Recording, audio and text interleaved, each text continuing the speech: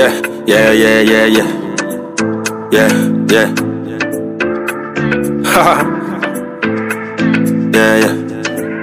I'm a ranking on the wheels of steel. Sankoloma, Sankolo, Sankoloma, Sanko, Sankoloma, Sankolo, Sankoloma, Sanko, Sankoloma, Sankolo, Sankoloma, Sanko, Sankoloma, Sankolo, Sankoloma, Sanko. Baba bless me for your sake. Oluwa bless me all in your name. Take all my zillions and my diamonds. Yeah. I want to take you on a journey straight to paradise. I want to take you on a journey straight to paradise. Celebration in the air, jubilation everywhere. Celebration in the air, jubilation everywhere. We go party till the early morning. We go happy till the break of dawn. Celebration in the air, jubilation everywhere.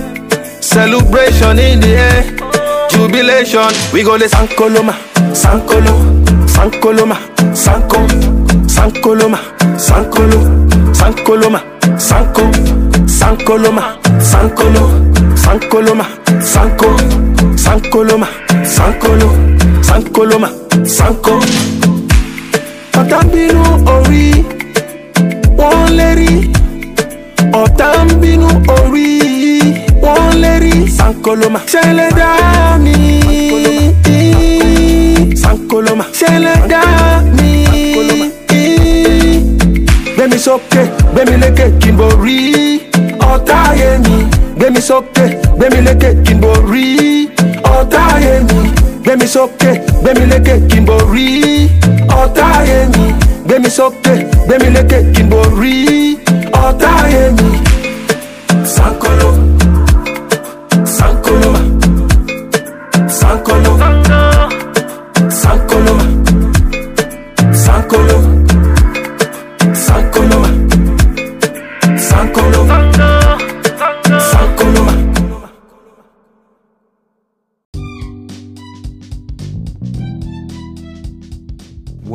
What it do? I'm too juice you slid through. This Vibe Way with Scipio, a brand new podcast show introducing the dope music you've been craving and delivering fresh perspectives on today's hottest topics. Stay tuned, we finna catch a wave.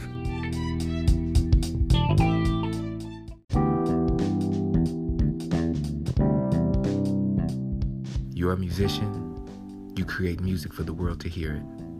In order for the world to hear it, they need to be able to access it. In order for them to access it, your music needs to be on every single platform available on this planet. Visit Oringi.org today to see your dream become a reality. Brace for impact.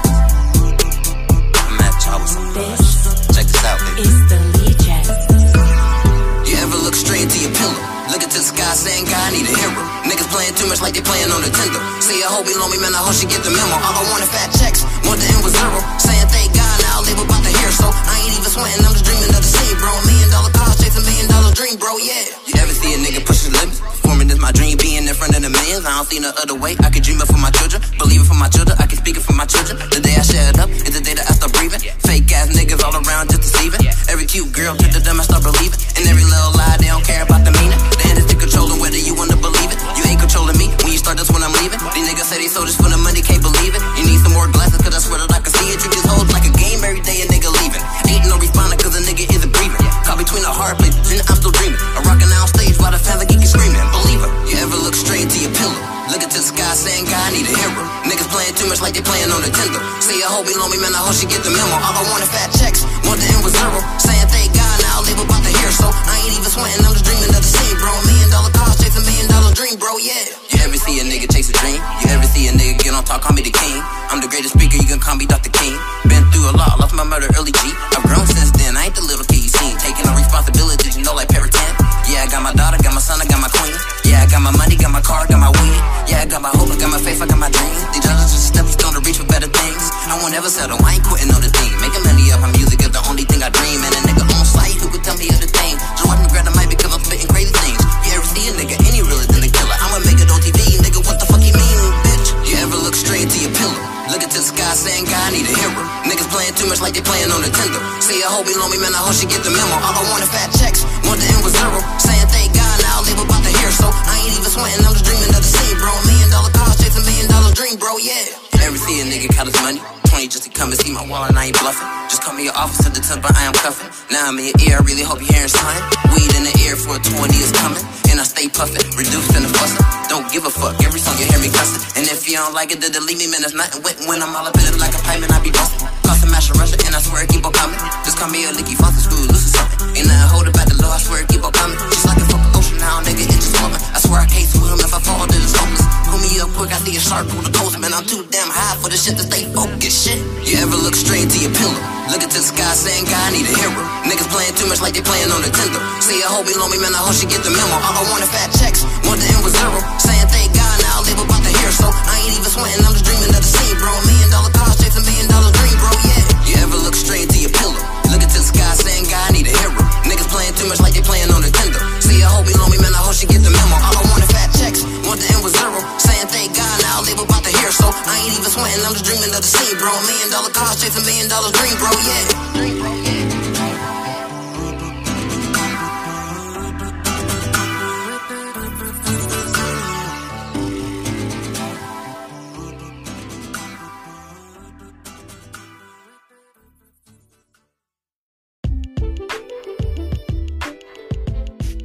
In this segment of the Vibe Way with Scipio podcast show, I will be joined by Dr. Matthew Petway. We will be discussing his work up to this point and the inspiration behind his brand new book. Grab your surfboard, cause we finna catch a wave.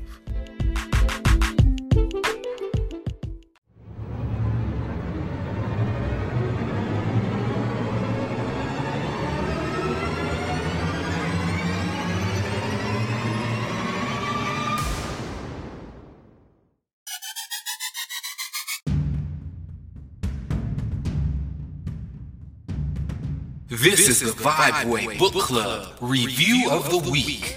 Set in a period of great turmoil and unrest, Cuban literature in the age of black insurrection, Manzano, Placido, and Afro-Latino religion takes us on an incredible journey into the minds of the courageous African men who stood bravely in the face of colonization in order to free their people from the horrible circumstances of enslavement at the hands of European adversaries. Cuban literature in the age of black insurrection, Manzano, Placido, and Afro-Latino religion documents Placido and Manzano's unbelievable quest of freedom, liberation, and the indelible African spirit. We hope you enjoy this hand-picked featured selection in the exclusive Vibe Way Book Club review. This is the Vibe Way Book Club Review of the Week.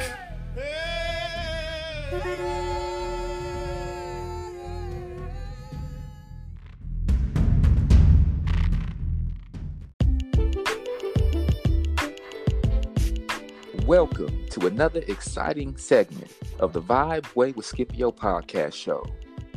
Today, we have a very, very special guest joining us, and we're going to be talking about the spirits of Cuba, trailblazing the paths with Dr. Matthew Petway, PhD. What we're going to be talking about today is some very serious but fun dialogue between he and I pertaining to the topics of Cuban literature, okay, in the age of colonial past. And so without further ado, let's introduce Dr. Matthew Petway now. Doc, you with us? Yes, I am. Thank you for inviting me to the show. You're very welcome, and it is my absolute pleasure, sir. It's my absolute pleasure. Could you do us a favor and lightly introduce yourself and where you are right now? Absolutely. I am an assistant professor of Spanish at the University of South Alabama. And I am in Mobile, Alabama. That's where the University of South Alabama is located. So I'm in a city on the Gulf Coast that actually has a history that's tied to the Caribbean. including a history that's in some ways tied to the Spanish-speaking Caribbean. And I've been working for that's so very many. cool. And in what way is Alabama tied to the Caribbean? I've never heard that before. Well, I think one of the ways it was the fact that they're both port cities. I know there's a Colombian narrative by Gabriel Garcia Marquez that actually has sailors leaving Mobile and arriving.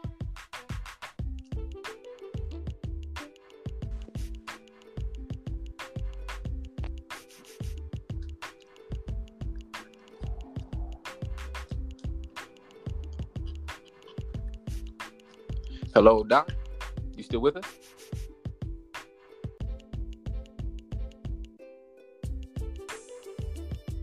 Okay, one moment, folks. I see what happened. Are you able to hear me now? Scipio? Yes. Yes, I see what happened. I'm going to have to plug my phone in so that we won't have the screen go dark. Okay, no problem. No problem. Last that I heard, you were speaking on Mobile, Alabama, and the port cities. So we'll get right back to it. No problem. That's right. Absolutely. I was going to say that it's not an area that I've looked at very closely, but I do know that one of the similarities that's important is that Mobile, Alabama, as well as the Spanish Caribbean countries were both founded as Catholic societies. Mobile, Alabama was founded by French-speaking Catholics, and Cuba, which my research largely explores, was founded by Spanish-speaking Catholics. And so there are some similarities in terms of the way downtown looks. There's a cathedral square that is similar to some of the squares in Latin America, or the plazas in Latin America. Okay, and I think that based off of your writings and based off of what I have read pertaining to your study so far, it seems that the Catholic ideal, or the Catholic infusion of religiosity is also a common factor, and maybe that has something to do with Alabama and the Cuban connection, even past port cities, perhaps, because I think it yeah, go ahead, man. I think it has something to do with the histories of the way in which festival is understood. There's a professor at the University of South Alabama, Dr. Kern Jackson, that looks at Mardi Gras in the city of Mobile. The Mardi Gras tradition started in the United States, at least. The Mardi Gras tradition started in Mobile, not New Orleans, though most people tend to associate it with New Orleans. And the Mardi Gras tradition is something that Catholics do prior to Lent, prior to that moment where they're supposed to fast or they're supposed to give up something. And in the Spanish-speaking Caribbean, that tradition actually is still going on. It's still vibrant. It also still takes place here in Mobile. And in the Spanish-speaking Caribbean, Africans took that day, which was Epiphany. Their festival day wasn't necessarily surrounding Lent, but was Epiphany, January 6th. They took that day and they turned it to their purposes. And so they would parade images of the divine spirits that they were associated with, sometimes with a Catholic mask and sometimes without. Okay, that's very cool. That's tied into my research, and that's tied into to my forthcoming book. Okay, your forthcoming book.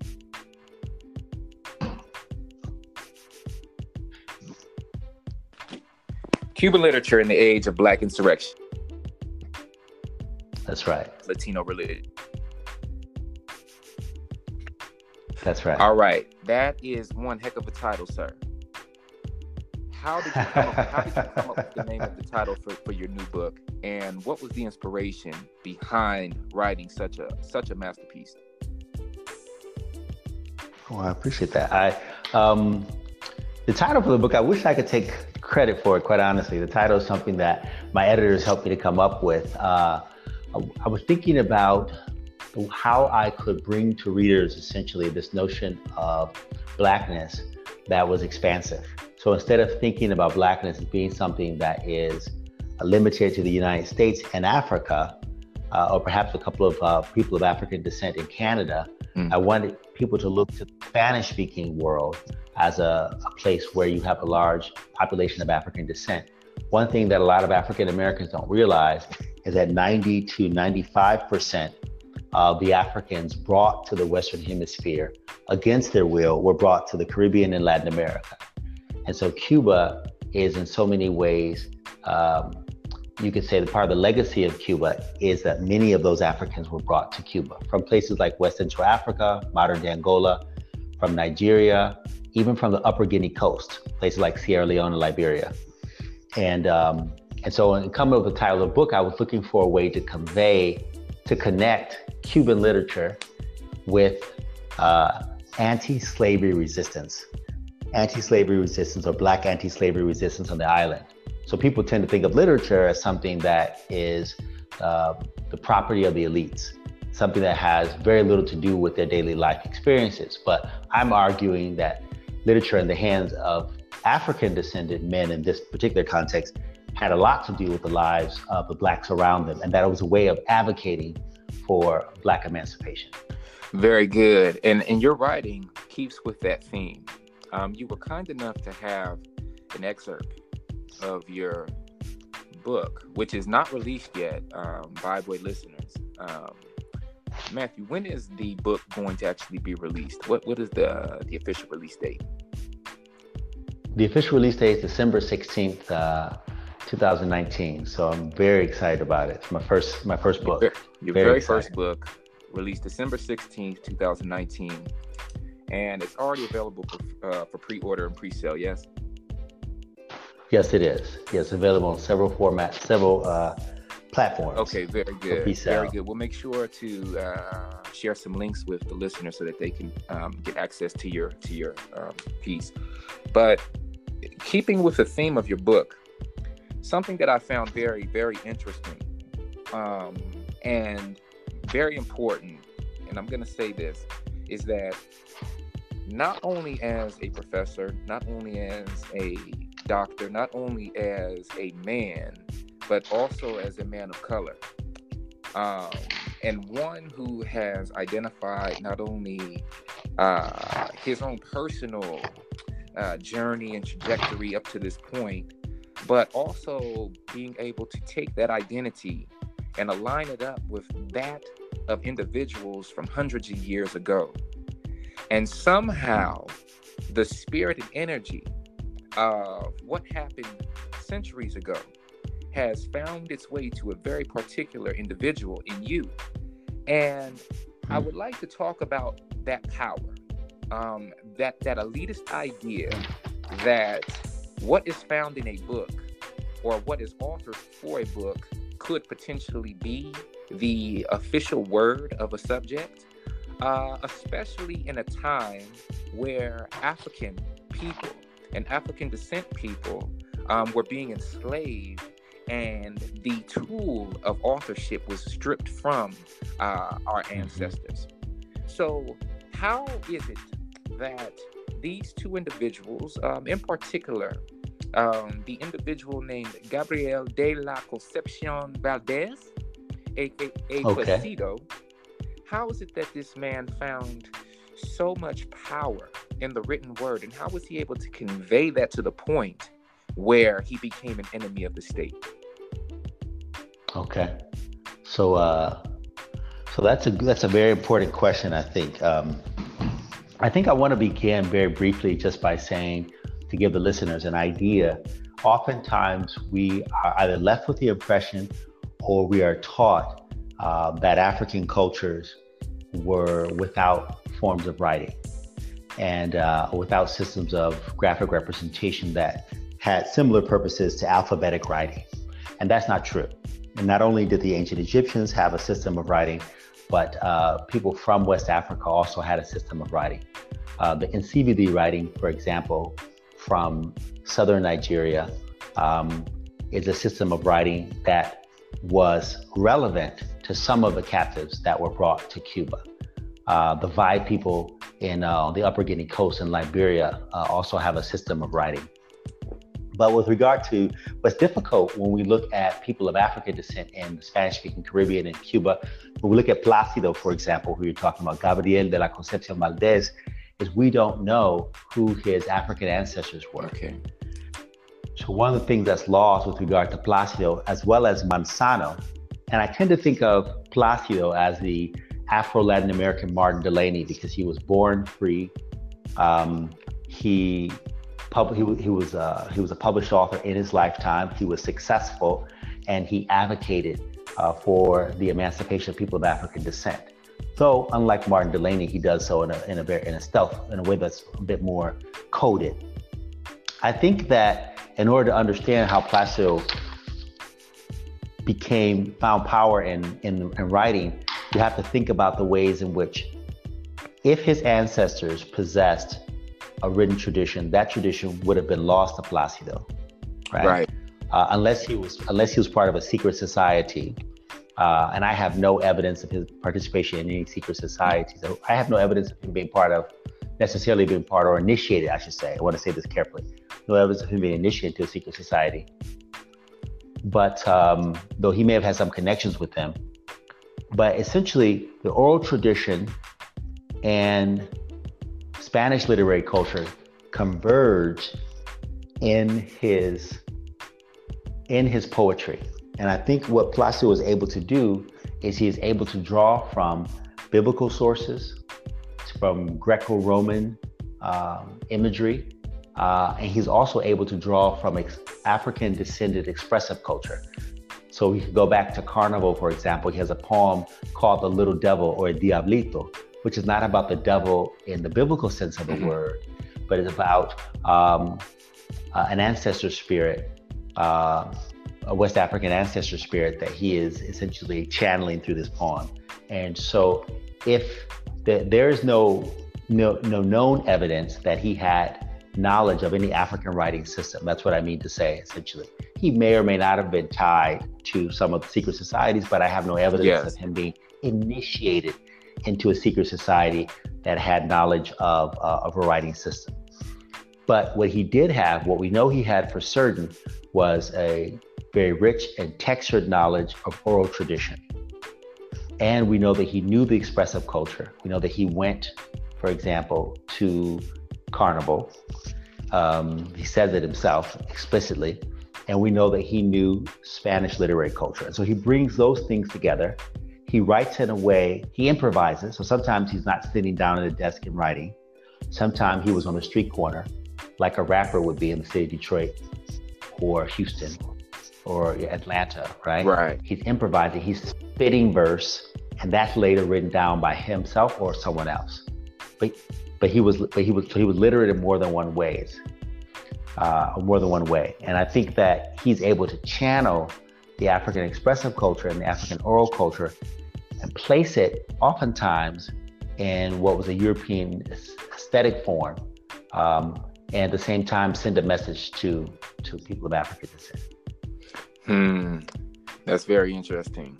That's very, very interesting, as a matter of fact. It kind of sparks me to bring up the next point. I know that I know that I know. I see that in that excerpt that you were so kind to share with me, that you almost begin your book with that saying, I know that I know that I know. Would you mind speaking that in its Spanish form for the listeners?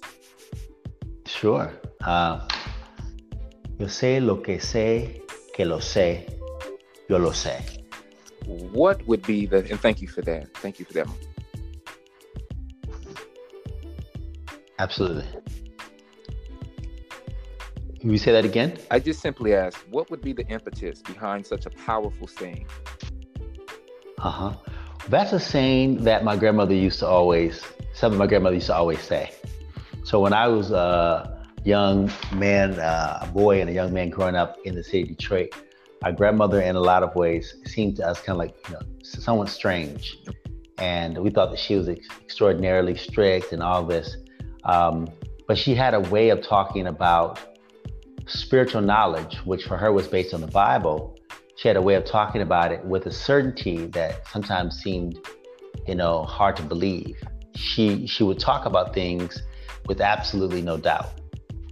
And so growing up and reflecting on her spiritual knowledge, that included, even though she was very rooted in the Bible, included a belief that one had to guard herself from evil influences. One had to push back against what she would call witchcraft, which is not a word I use in my books, but what she would call witchcraft. And also believed that spirits were nearly ubiquitous. You could come across them. She was very aware of that sort of thing. And so when she said, I know that I know that I know, she would tell us, for example, that she could tell sometimes that we were having bad thoughts. Mm-hmm. And she called it fussing in your mind. Okay. We hated that. So it was this notion that, not only should you not do something wrong, you shouldn't think it. And so her system of knowledge production, her sense of knowing was so deep that, according to her, it extended to our very thoughts. And so that's kind of why I decided to lead the book with that, because I believe that both Plácido and Manzano, who I consider kind of an Afro-Latin American Frederick Douglass, because he was born into slavery and later comes into freedom, what they came to know was not only based on Iberian literacy or Western European literacy, but it was based on an African-inspired or African-descended cultural literacy. And what do you mean by African-descended cultural literacy? What spiritual systems are we talking about when we think oral tradition? Okay. Well, when I say African-descended, I'm basically speaking to all of that which is has an African origin, but an African origin that may or may not be direct. So what happened in the case of Cuba becomes a Spanish colony in the 1500s with the defeat of the Taino and the Arawak First Peoples or First Nations. And Cuba has several different cultural infusions. One of the first cultural infusions that Cuba had essentially in the 1500s was from West Central Africa, from a kingdom called the Kingdom of the Congo, which would be in modern day Angola. One of the other influences came from Nigeria, from a group of ethnic groups that came to be known as the Yoruba. They were essentially Yoruba-speaking West African peoples. Okay. Yoruba-speaking West African ethnicities, and the lingua franca was Yoruba. Today, people say they're Yoruba. They're speaking to an identity that was formed sometime, I want to say sometime in the 19th century. But for our purposes, what I argue my writers are engaging are the differences between Catholic doctrine and an African spiritual system. So the Catholic doctrine was designed to teach obedience. Doctrines always teach obedience. So whether you concur or you disagree with any of the Abrahamic faiths, Christianity, Judaism, or Islam, those doctrines are intended to teach obedience. Everyone knows that. What I argue is that the African-inspired spiritual systems were designed to afford people power to change the outcome of events. And that these writers had cultural literacy, not only Western literacy, but cultural literacy, meaning that they were, I guess I would put it in the sense that they were not only aware, but that they were socialized into, they were made aware of, they were familiar with, they were adjacent to two cultures at one time. So that would be a heck of a balancing act then. In my mind, I immediately internally, and I think that we would be hard pressed to try and say the external is more important, or has felt the effect of that conflict over the internal and vice versa. I think that they both hold a lot of ground within this conversation, because when we talk about the spirit of obedience, we are looking at where the spirit comes from, and is this spirit set up in a way where when the ones who are receiving this in this case, propaganda, are we empowered through that obedience, or are we placed under another's power? And I'm being very careful how I say this, because we are talking about two individuals in Plácido and Manzano who were not the typical African descendants. We have seen examples of these prideful and very valiant characters in history who have somehow, one way or another, risen up above their personal issues, their personal conflicts, to deal with the greater whole, and actually be the face of a movement, if I may. When I think about Plácido and I think about your work, you both have something very in common with each other. I think the difference, however, is that in the 21st century, you have been given this opportunity to bring light in a way that would almost seem to carry on the narrative from Plácido's perspective. And back to the obedience, Plácido was someone who, when I brought up the conflict again, what came to my mind in that conflict was that a man has to figure out how to courageously speak and to deal with what is present in the face of opposition and honestly death. Honestly death. And how was Plácido able to balance the obedience given to him from Catholicism and propagated into the people as a whole through Catholicism? And how was he able to take those ideals and mesh them with the freedoms of African spirituality? Let me see how I can approach to answer that. I think the first thing that there's a couple of things. One would be the use of symbols. Wow. Okay. The awareness of audience, and then finally the creation of a network of friendships. So I'm going to kind of walk through all of those. I think I said the network of friendships, the use of symbols, and then audience. That's cool. So let me speak to those things briefly, with whatever time will allow. With regard to the use of symbols, because Plácido and Manzano both were autodidacts or self-taught, similar to the way that Frederick Douglass was. With some assistance, Plácido did have some teachers.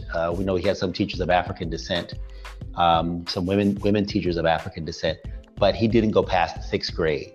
Okay. So he got more formal education than Manzano, but he, same time, really wouldn't have been considered educated in his era, in his time, because he didn't have the classical European humanistic education. And the fact that he had women teachers of African descent, however, wouldn't have been uncommon. There were many women that were teachers that were of African descent. Yeah.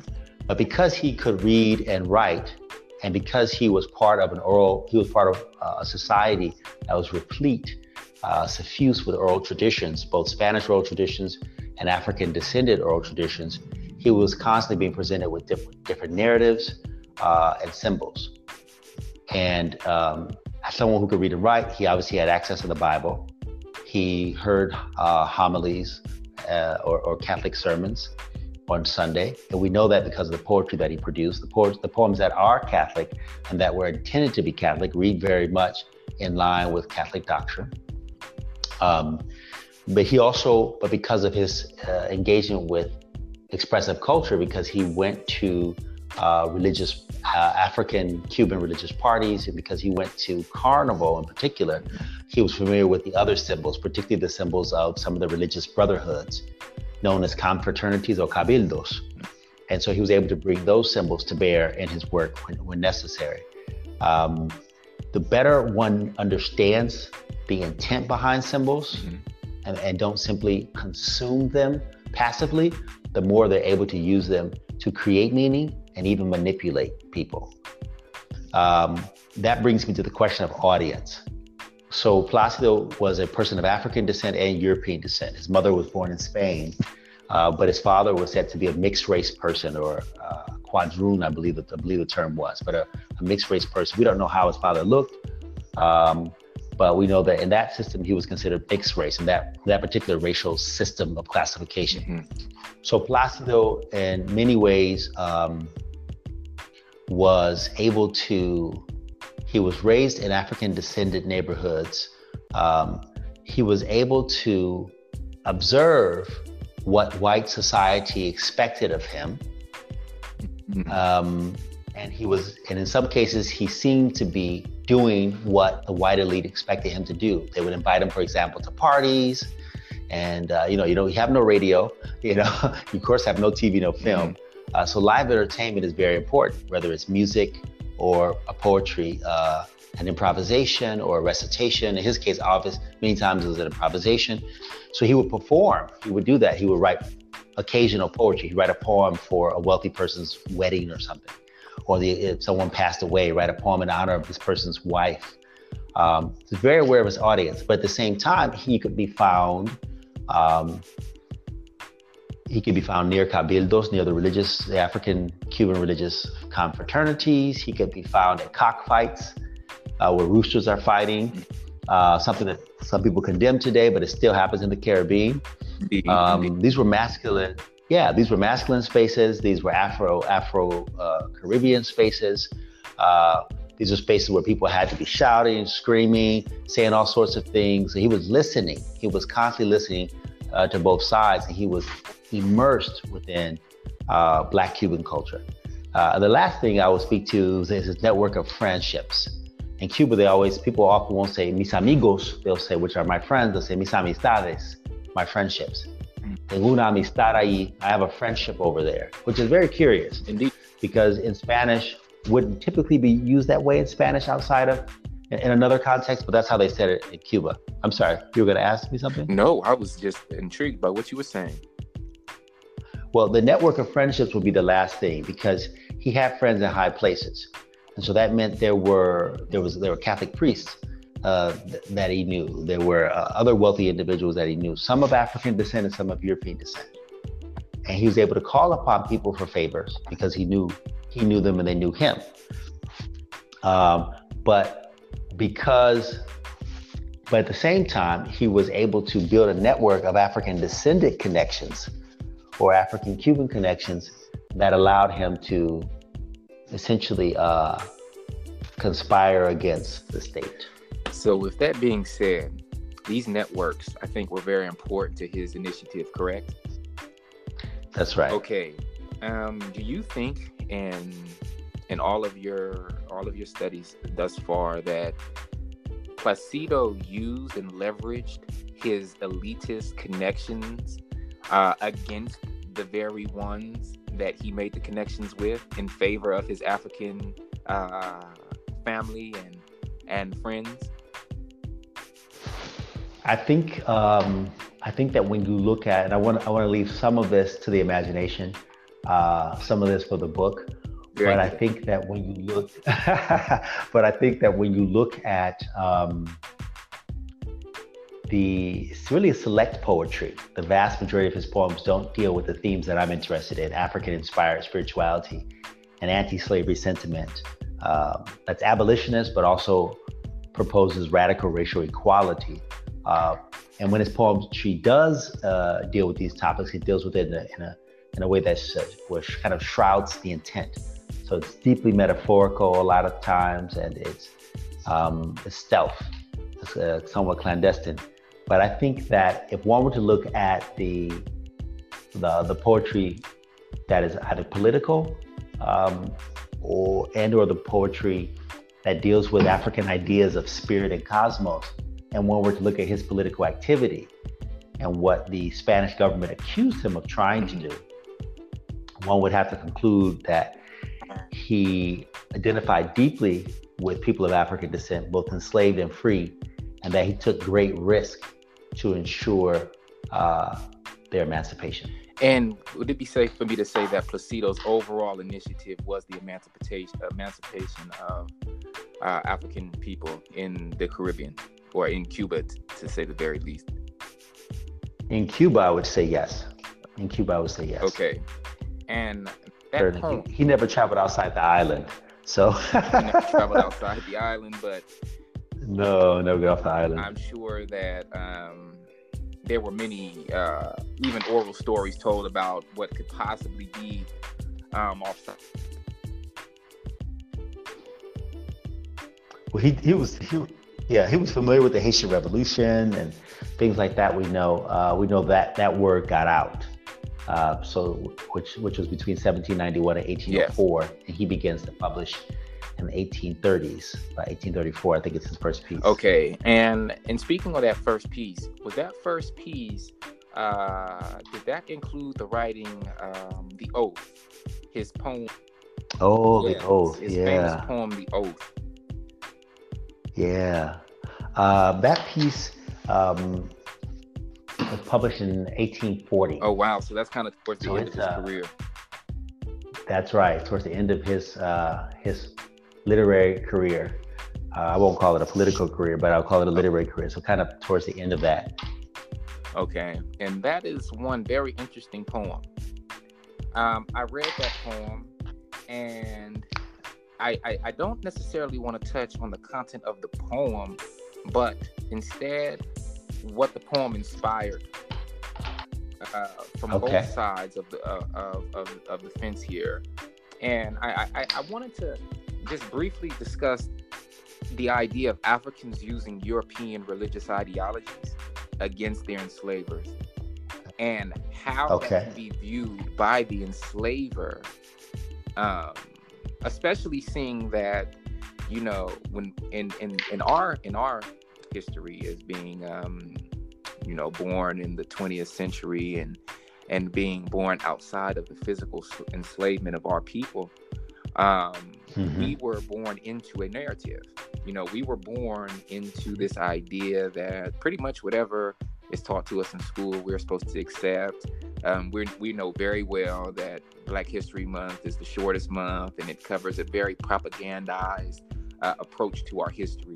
We're aware of that. We don't have to get too deep into that. But the idea that even back then, I'm talking about centuries ago, the spirit of keeping our people aware of our plight, while also non-violently working out of that, you know, and systematically working out of it, and really doing our best to see, hey, outside of the Haitian Revolution, there are not really too many examples of a non-violent, consistent approach to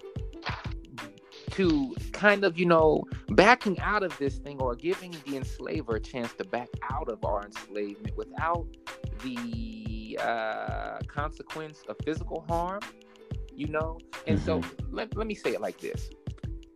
As the enslaved, we obviously, or our ancestors obviously, had options. They would either accept the enslavement, or they would fight back and risk death or risk freedom outside of that fight. A lot of us, history would show, accepted the enslavement for the sake of survival, but did not accept enslavement spiritually or mentally, you know.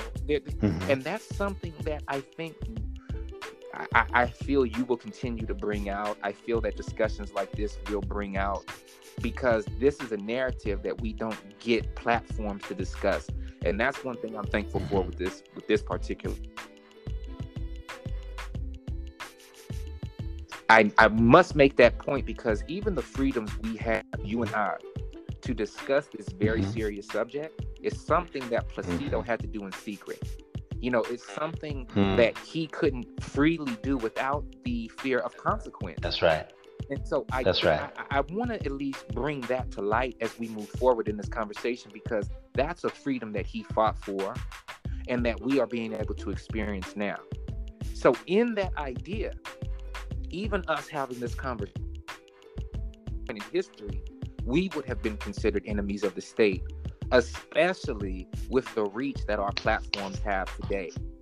You know, the idea that we're not just talking to a wall, but that we actually have people who may not have been able to do the due diligence that it takes to get to this point, aptitude, dealing with all of the studies and the reading and the listening involved and the observation, and then bringing back content to people who weren't able to do that for themselves. Do you think that would anger a group of people who wanted to keep another enslaved?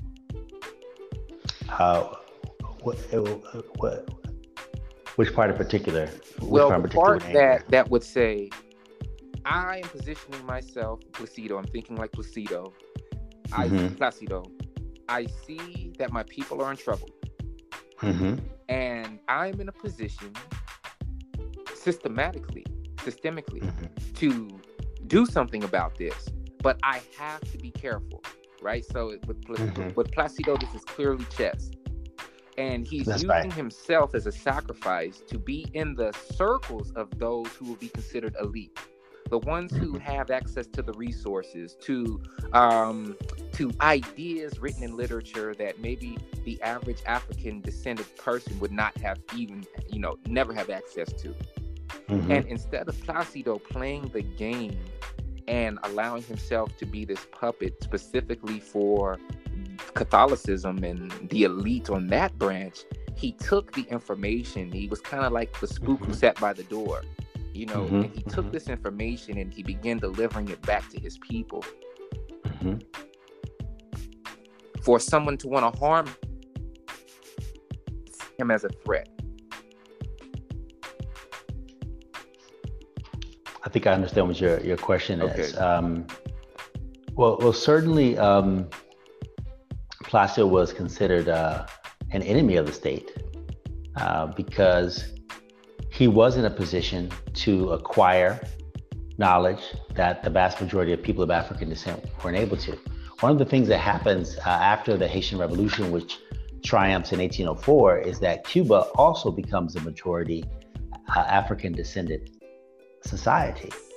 And so you have free people of color and you have enslaved people. Enslaved people are people who were typically, overwhelmingly, people who were born in Africa, but you also had people born in Cuba that were enslaved as well. And you had then that free class of African descendants classified as blacks and mulattoes. And those people were in a position to move between both of those parts of society if they chose.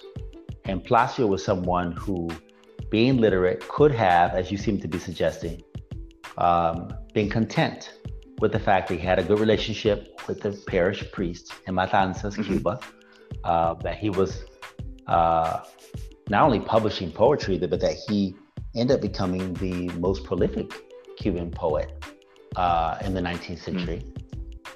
That his name, he was a household name, and that his work was being distributed. Now, he wasn't able to make a lot of money, but he was in the process because I think in part because the readership was small, but he was certainly a superstar for his era. And he's not content with his own personal success. He takes enormous risk in deciding to be sometimes overtly political and other times to be political in a coded way. And he takes enormous risks by putting together a network of friendships that were looking for ways to challenge the pro-slavery Spanish colony. Okay, and thank you for that answer. And with that being said, Placido did die of old age, correct? He was able to enjoy the fruits of his labor, yes? I think I might have to leave that. Leave that for the book. Okay. Well, with that being said, let's take a quick break. Let's get back to it and continue the conversation. Y'all, we're going to listen to some music real quick. This is a great piece right here by Ifeanyi, the superstar, Away From Me.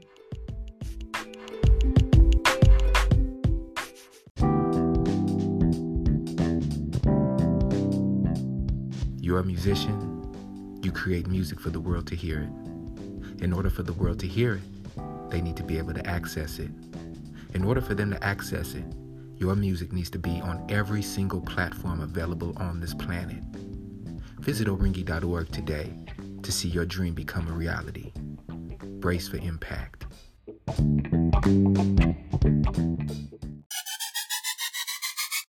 This is the Vibe Way Book Club Review of the Week. Set in a period of great turmoil and unrest, Cuban literature in the age of black insurrection, Manzano, Placido, and Afro-Latino religion takes us on an incredible journey into the minds of the courageous African men who stood bravely in the face of colonization in order to free their people from the horrible circumstances of enslavement at the hands of European adversaries. Cuban literature in the age of black insurrection, Manzano, Placido, and Afro-Latino religion documents Placido and Manzano's unbelievable quest of freedom, liberation, and the indelible African spirit. We hope you enjoy this hand-picked featured selection in the exclusive Vibe Way Book Club Review. This is the Vibe Way Book Club Review of the Week.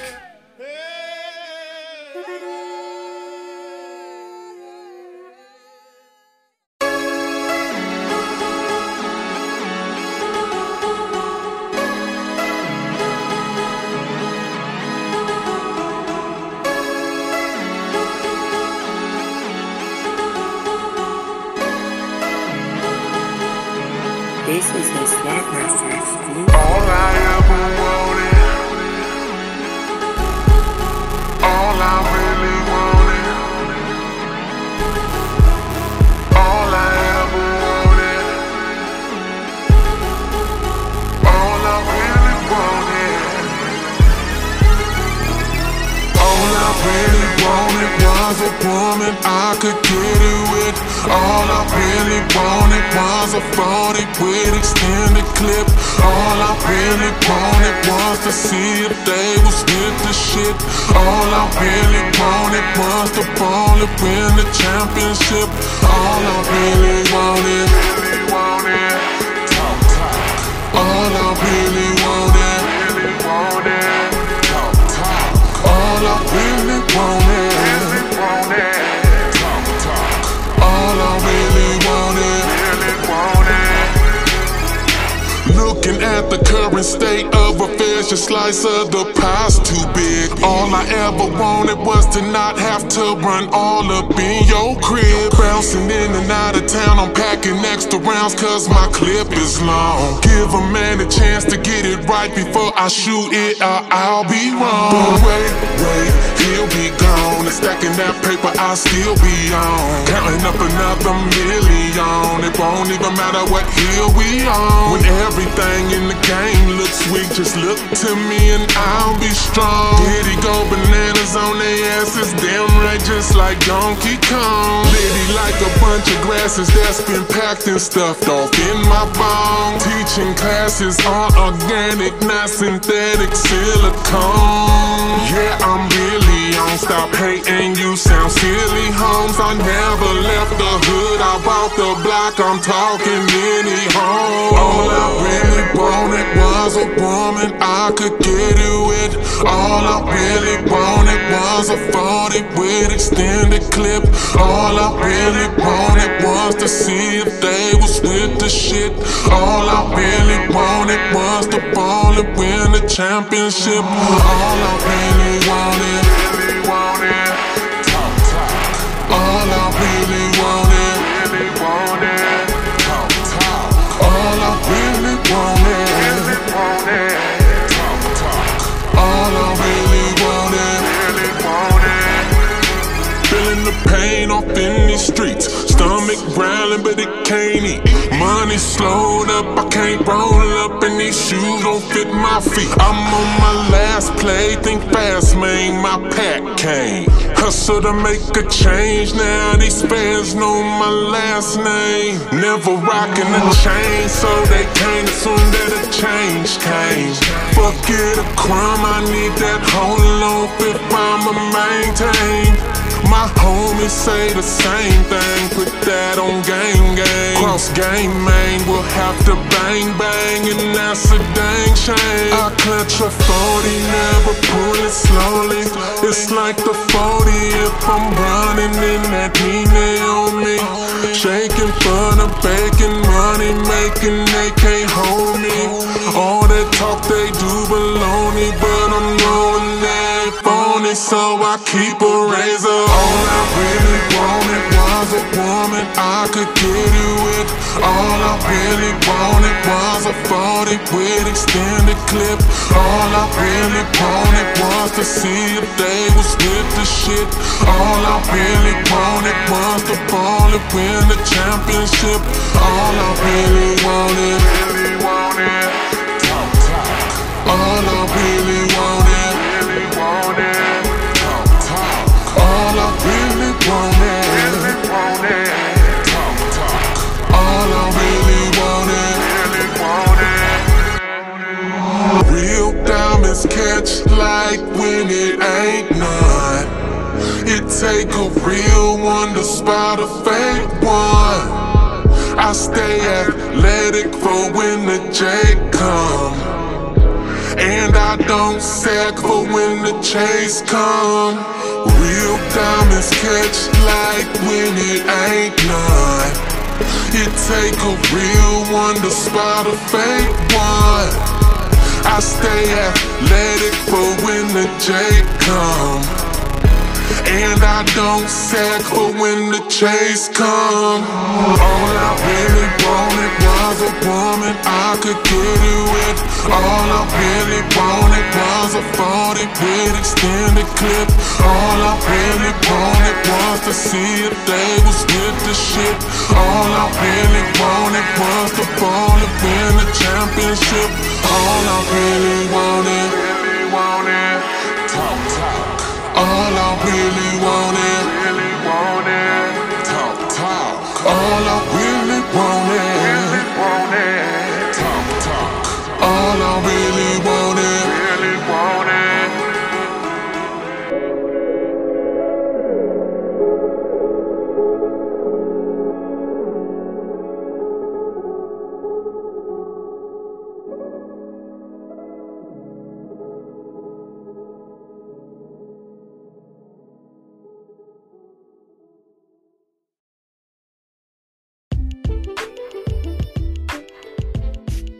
We have a very special guest with us once again today. This is Dr. Matthew Petway, and we are discussing his upcoming book, Cuban Literature in the Age of Black Insurrection, Manzano, Placido, and Afro-Latino Religion. Before we continue the wonderful discussion that we're having, let's go ahead and plug his platforms real quick so you can begin to tap into his vast amount of knowledge and keep in contact with him and what he has going on. You can reach him on www.matthewpetway.com, as well as follow him on his social media platforms. In particular, we want to focus on YouTube real quick. There's a lot of quality content, from dissertations to lectures that he has presented and made available to anyone interested in this subject. All you have to do is go to YouTube and type in the search field Dr. Matthew Petway, and his content will come up. Go ahead and subscribe to his channel so that you can stay in contact and update with him as he continues to deliver the quality material that he is becoming well known to deliver. With that being said, I want to move into a writing of his, but this writing was also presented in dissertation form and in a lecture. And that lecture can be found on YouTube. And it's called Alter the Oath in the Body of Christ. I wanted to segue into this particular book, not the book, but this writing of yours, because it covers, I think, the totality of why an African descent person would even want to write in the first place and capture thought in the way that Placido did and Manzano did. The Alter the Oath in the Body of Christ. Let me just one moment. I want to I want to get some context. You begin this writing with a reference to the Haitian Revolution. That's right. May I read a quick excerpt of this? Absolutely. Thank you, sir. This is an excerpt from Dr. Matthew Petway's writing, The Altar, the Oath, and the Body of Christ, Ritual Poetics, and Cuban Racial Politics of 1844. In the shadow of the Haitian Revolution, 1791 to 1804, free and enslaved persons of African descent organized a series of insurrections designed to abolish slavery, depose the Spanish military government, and boldly institute a new republic of blacks and mulattoes on the island of Cuba. Sir, that is an awesome opening to this writing, because you're welcome. And let me tell you why. As the children, you and I, we are the children of these Afro-Latinos and Afro-Americans and African peoples who were brought, enslaved and chained, and who were eventually freed, and now we're here, and there seems to still be this level of propaganda against us, whether it be in the form of the reparations talk, or whether it be in the form of Black Lives Matter, or now, most recently, the Texas school system, and the idea that in their history books, they are writing that the enslaved Africans were not truly enslaved, but were indentured servants. It seems, Dr. Petway, no matter where we look, that the European elitist propaganda machine, if I may, is constantly creating content that would conflict the true narrative of what actually took place, and would identify those ones who are seeking to expose the truth as enemies of the state. And it's not a new occurrence. This has been happening since our people have been able to articulate what's going on. What I love and appreciate about your writing is that we are finally getting a narrative that is unbiased on our behalf. We get to see the story from our side of the fence when we read your writing. We get to feel as though, when the European writes, he writes it as though we are wrong for wanting to be free.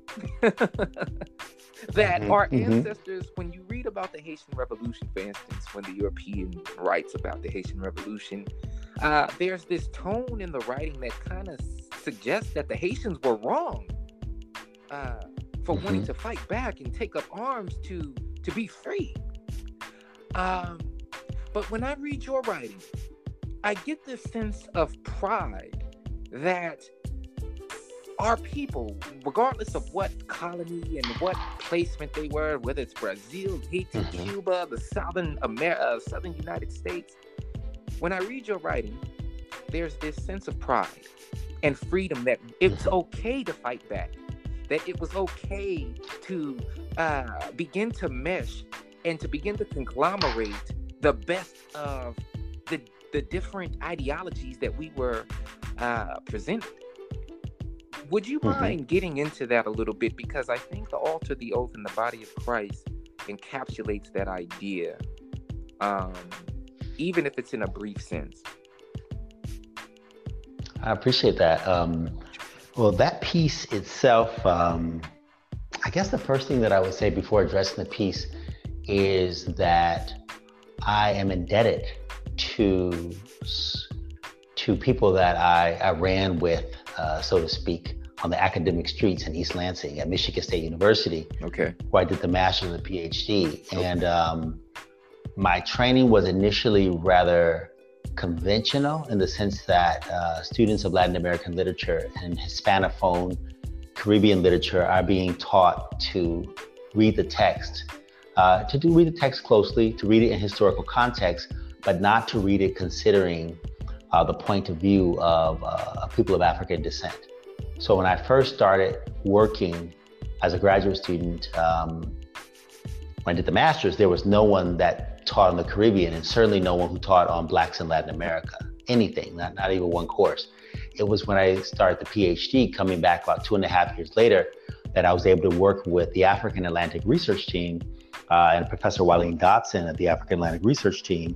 And I was presented not only with Black Cuban perspectives, she's from Pensacola, Florida, but with Black Cuban perspectives, but I was also presented with African-inspired spirituality. There was something liberating about that space because there were conversations that could take place that wouldn't necessarily take place in classrooms. And I think that's very important. One of the things that people of African descent are taught, I would say particularly in the United States, is to be a bit tepid about saying we have the right to freedom. We have the right to freedom. And the Haitian Revolution really was uncompromising in so many ways. The Haitian Declaration of Independence, which Jean-Jacques Dessalines is attributed to him. The Haitian Declaration of Independence actually not only calls for Haitian independence from France, but it also reads as a call to arms to the Haitian people, telling them that they must continue to fight to maintain their freedom.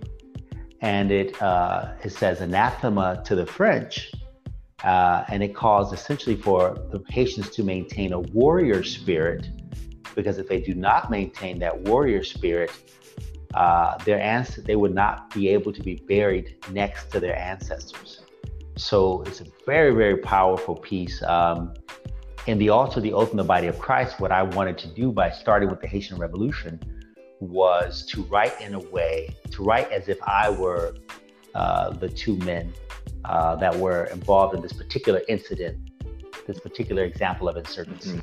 What would it look like if the Catholic sacristan, who was an African descendant, a free African descendant, and the African, who we believe was from Sierra Leone or Liberia, if one of them had written it in exile perhaps, or if they had actually been successful, what might it look like? So the experience I had at Michigan State University with other Black graduate students there, some African, some African-American, and then also the learning about the Haitian Revolution really put me in a position where I really wanted to make sure that the perspective was a Black perspective, an African descended perspective. So thinking about the late Toni Morrison, may she rest in strength. Constantly she was uncompromising about putting Black perspectives in the center, particularly Black female perspectives in the center of her work. And she would always say that. She would be asked, when are you going to write about white people or something of the sort? And she would respond that the question really was poorly conceived. It was poorly conceived because it wasn't her responsibility to write about anything but the experiences of her people. And so in writing the book, I really wanted to make certain that I was always seeking to put Cubans of African descent at the center of the question, even if they're contending with a power greater than they. You did a very good job, sir. I must say, and I think that when your book comes out and it's finally released, I'm definitely gonna cop my copy, and I'm gonna send you my copy and hope that you would sign that for me. I know it's going to be an instant literary classic. I'm telling you right now. We definitely, as a people, we need this book, and more importantly, we need the perspective. We rarely get the perspective that would empower us, and I think that's very important. Especially in the 21st century, where we see that we're still at odds with our own past. I think more than ever now. And,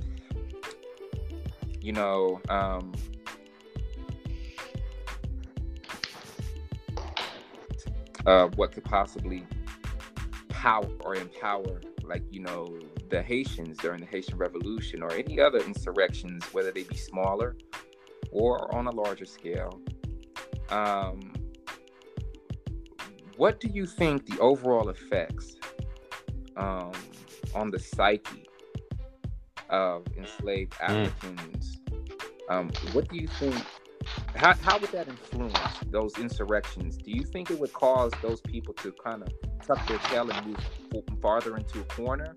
Or would it cause them to stand up and to really begin to fight back?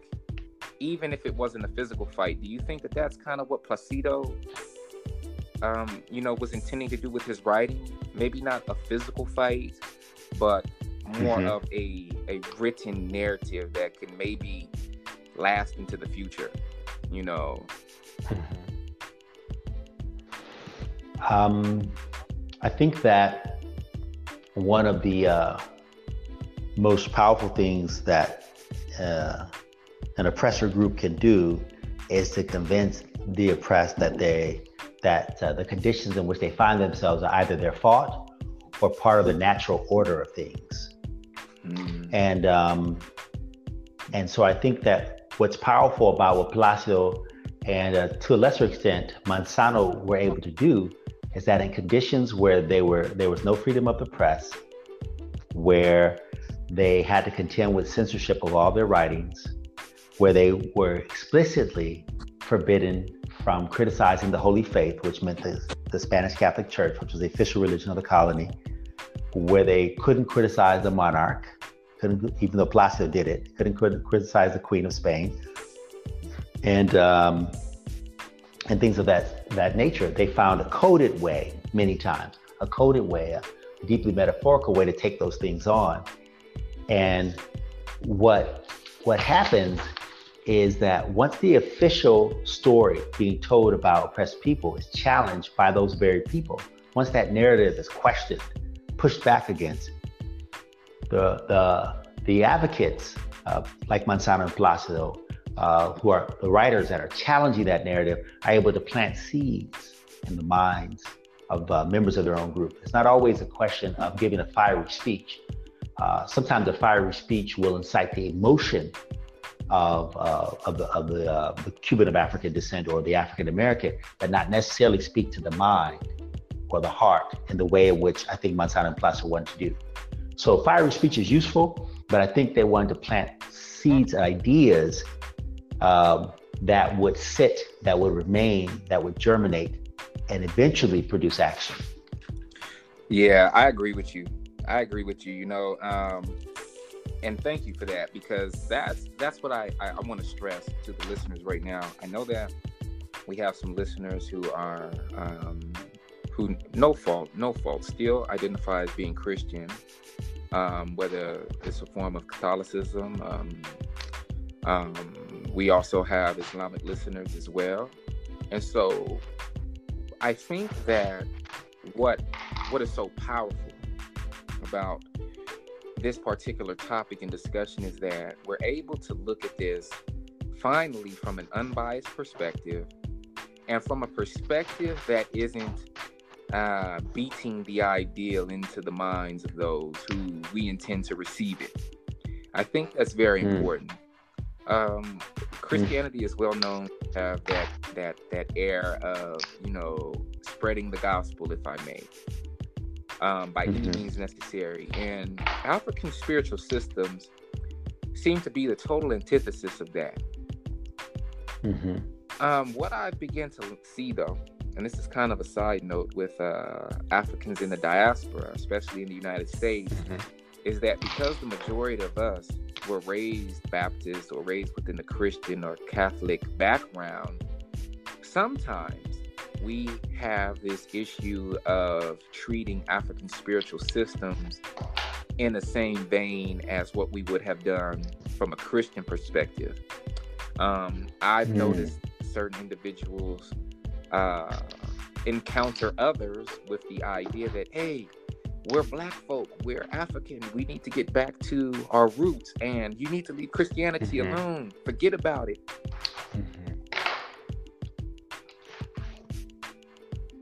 Tenets within all of these different spiritual systems, that when we talk about the African and the diaspora, was not only looked at as a survival mechanism, but on a socio-political level, opened doors for us and allowed us into places that we might not have been allowed into or invited into had we specifically stuck with the African spiritual system.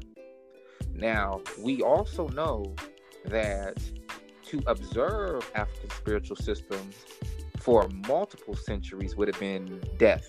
It would have been the removal of limbs. It would have been the removal of family, in punishment. So there were laws passed where Africans couldn't even drum and sing their traditional songs. That's right. So when we think about that, very, very resilient people,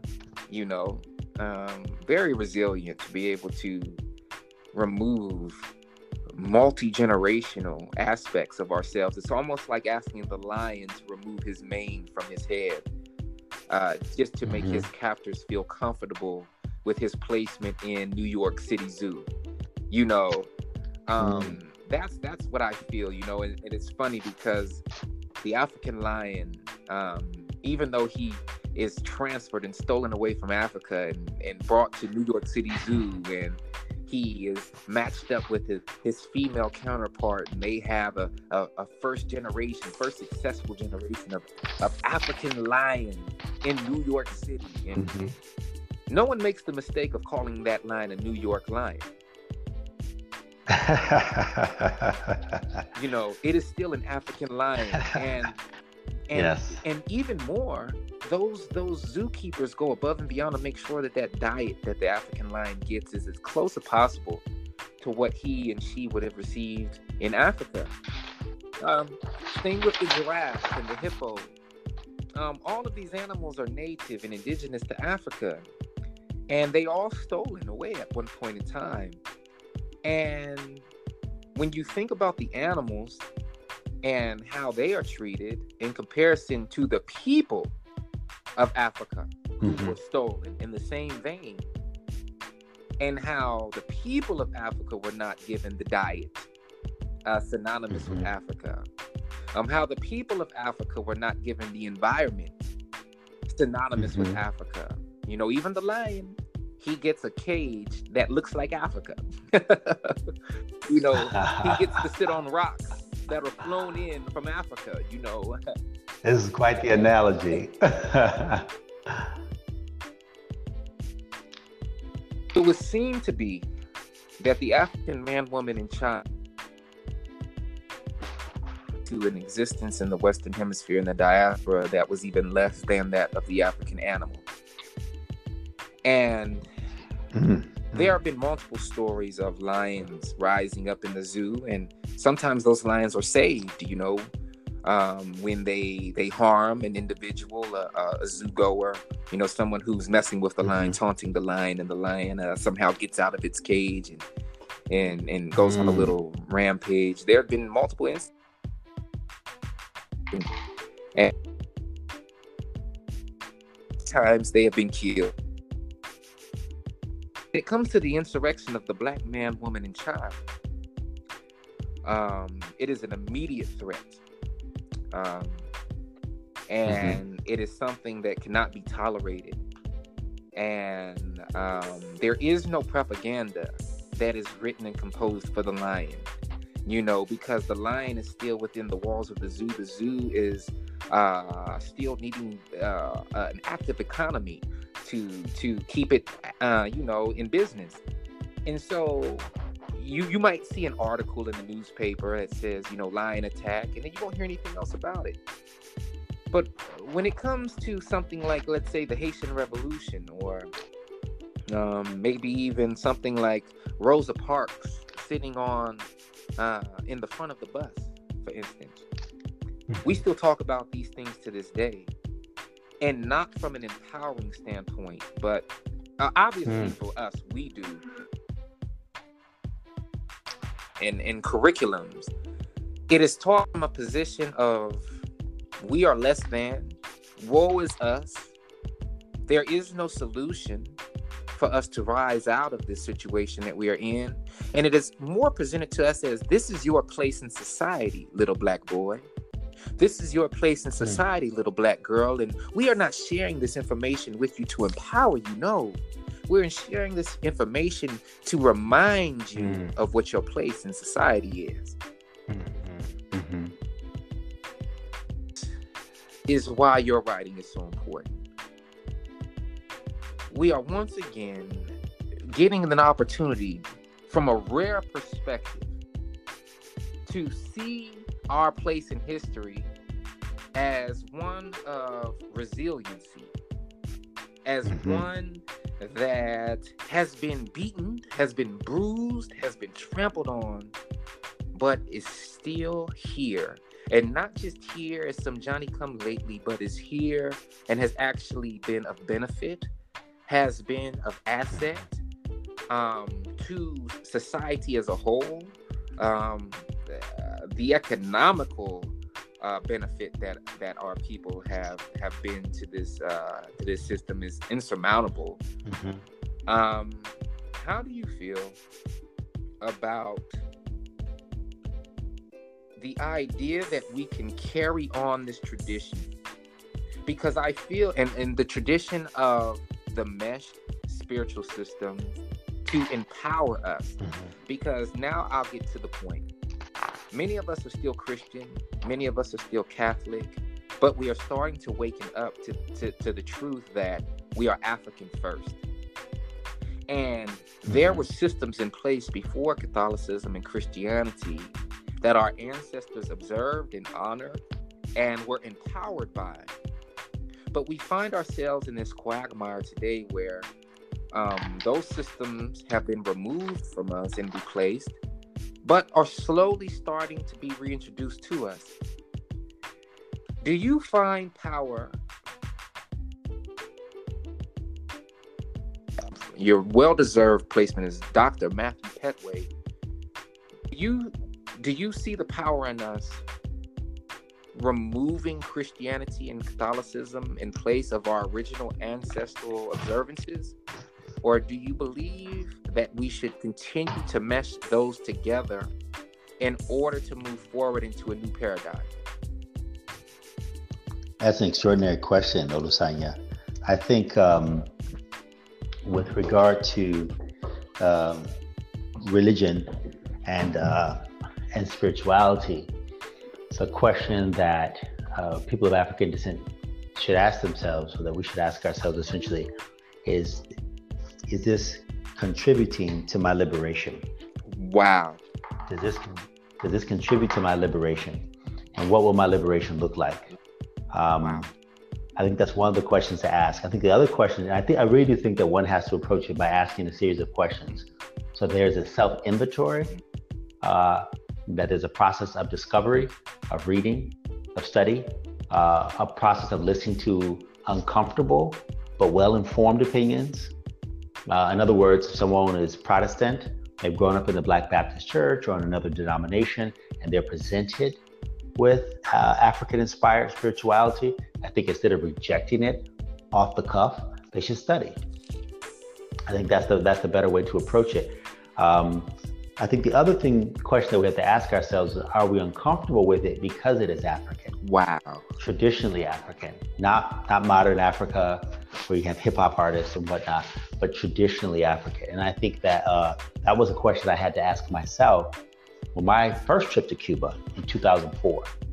It was very important for me to ask myself, because I had grown up with a father who is a convert to Islam, who was a convert to Islam, and grown up with a mother who was a convert to Islam and later returned to her Christian roots. But there was no clear or open belief in traditional African spirituality.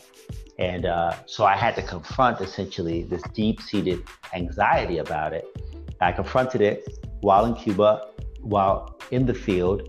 But I remember the most memorable experience I have actually confronting my fear, which was a fear of African spirituality, came not when I was in Cuba, but when I was in Ghana. The one trip I have made to Africa thus far was to Ghana.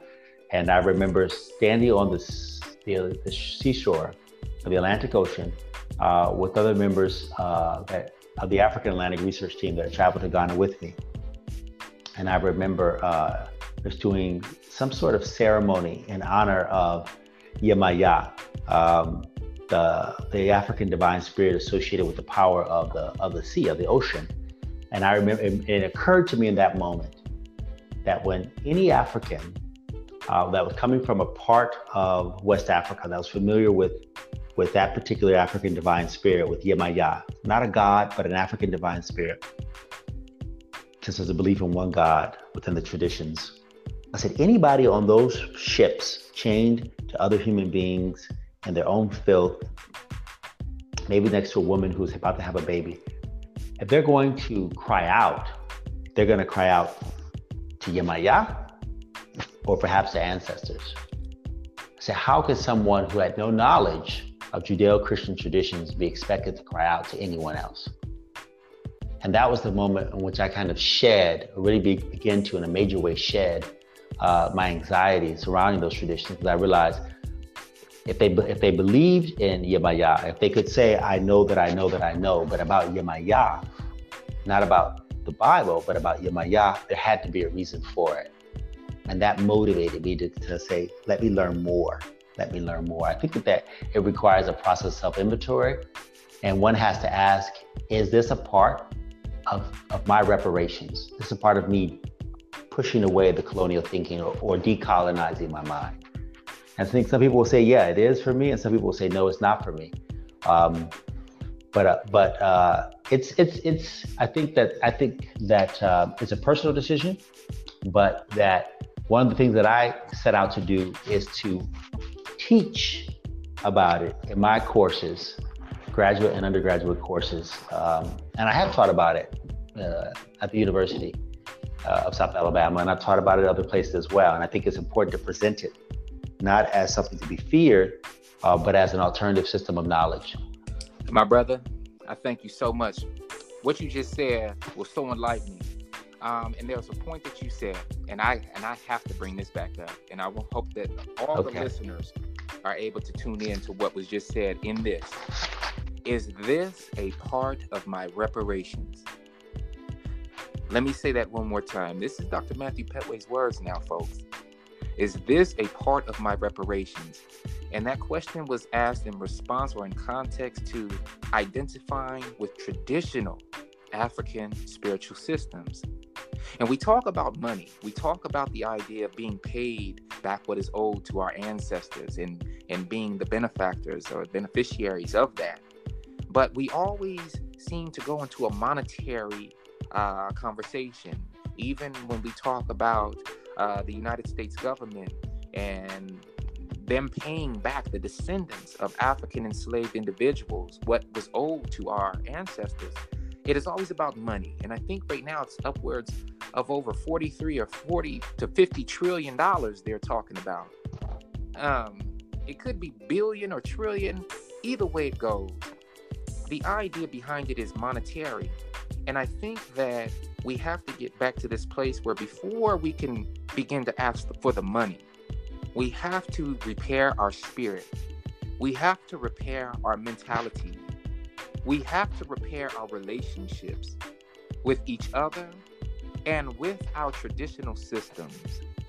Because there's no way that we can move forward as a unified people, receiving upwards of $50 trillion, whether it be in the form of collegiate scholarships, which would go right back into their school systems, might I add, whether it be in the form of grants or any sort of debt forgiveness, which would all go back to their system, might I add. We must first do what Dr. Matthew Petway suggested and ask ourselves a series of questions. And I think because most people are moved and inspired by the idea of receiving money, let's focus on that key word of reparations. But instead of asking solely about the monetary value of our ancestors, let's talk about what they lost in the form of language. Let's talk about what they lost in the form of rhythm, in the form of song, in the form of textile creation, in the form of written language, oral histories, in the form of architectural knowledge, in the form of judicial knowledge, in the form of being royal dignitaries, and having systems thousands of years old that money could never buy. Is this a part of our reparations? Is returning back to a traditional standpoint part of who we are? And if that answer is yes, for you, then I highly suggest that you purchase the book, Cuban Literature in the Age of Black Insurrection, Manzano, Placido, and Afro-Latino Religion by Dr. Matthew Petway. We're going to end this segment of the Vibe Way, the Scipio podcast show. But before we go, Doc, is there anything that you would like to leave the listener with, as well as how we can contact you outside of this platform so that we can stay in contact with your updated studies and anything that you have to offer to the community? Well, first, I want to really thank you for the opportunity to speak to your listeners on this platform about my research and about my upcoming book. And the other thing I would say is that I think part of what I hope will come out of this particular interview is conversations about Blackness that are increasingly grounded in Africa, and conversations about Blackness that are expansive, that encourage us to look outside of the four walls of the United States, that encourage us to look to Nigeria, and encourage us to look to the Congo, and encourage us to look prior to Christianization, not with fear or shame, but in a spirit of inquiry, and a spirit that would honor those who came before us. Ashe, Ashe, Ashe. And how can we contact you, sir? I can be contacted. Actually, I think I'm on Twitter at Dr. Matt Petway. The handle is at Dr. Matt Petway. So that's one way. But I think to correspond in an email fashion, my Facebook author page, Matthew Petway, PhD. Anyone who sends a message to there, I usually get back within about a day or two. Matthew Petway, PhD. So you could like the page on Facebook, and then you can send a message to that venue. Very good. I'm also work is also available on YouTube, and Matthew Petway MatthewPetway.com, is my webpage. Okay, that's awesome. Thank you so much. And after the release of your book, and what day is the release of your book again for the listeners? December the 16th. All right, everybody, you heard that. December 16th. It's perfect timing for everything that's going on. You have a lot of holiday shopping going on for your family. I want you to treat yourself this holiday season, and please pick up this book. I can't stress that enough. There's been so much scholarship put into this piece of literature, and it's actually a piece that you can use to empower yourself, as well as open up your mind to think laterally, to think a little bit differently concerning who you are as an individual and how you can move forward to possibly of your people who are looking to empower and free their minds as well. With that being said, y'all, this is the Vibe Way with Scipio podcast show. As always, keep that surfboard close, because we like to catch that wave. Until next time.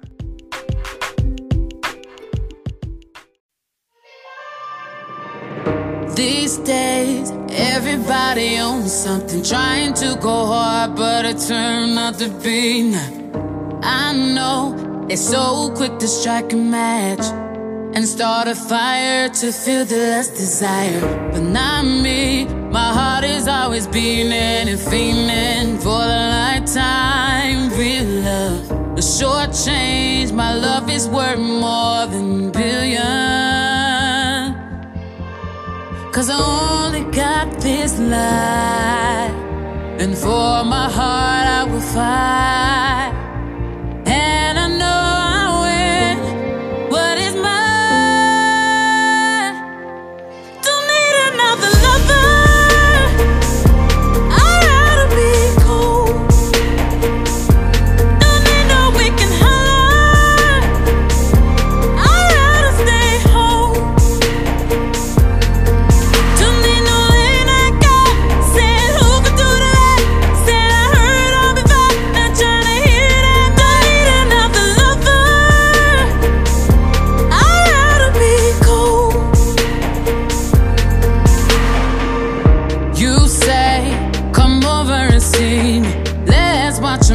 cause you really wanna see me.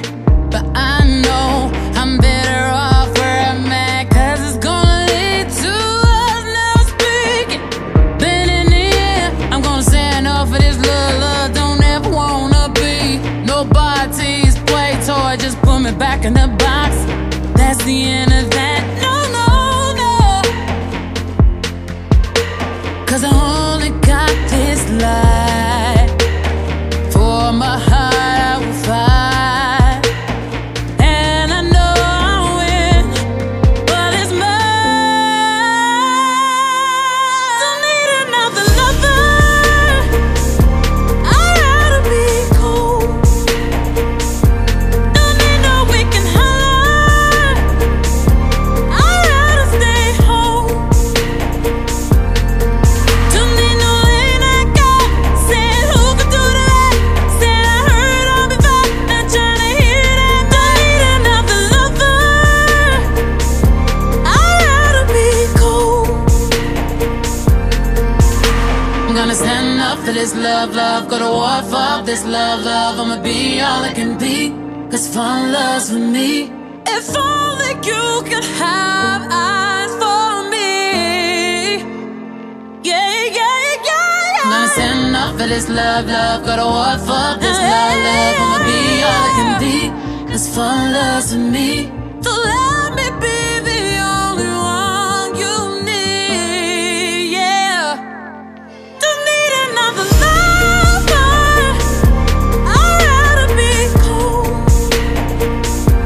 Don't need no weekend holler, I'd rather stay home. Don't need no late night guy saying you can do that. Said I heard all before, don't wanna hear that. Don't need no weekend lover, I'd rather be cold.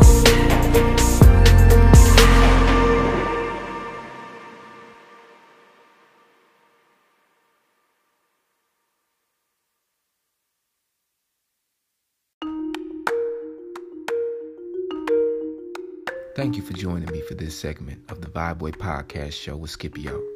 I truly hope you enjoyed yourself. I want you all to know that you can look forward to more great content. I'm going to be having some very special guests featured in the future, and I'd like you to tune in for those episodes as well. I look forward to hearing from you, and as always, get your surfboard, because we finna catch this wave.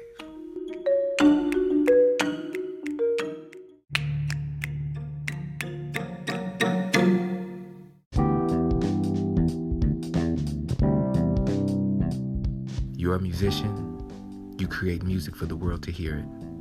In order for the world to hear it, they need to be able to access it.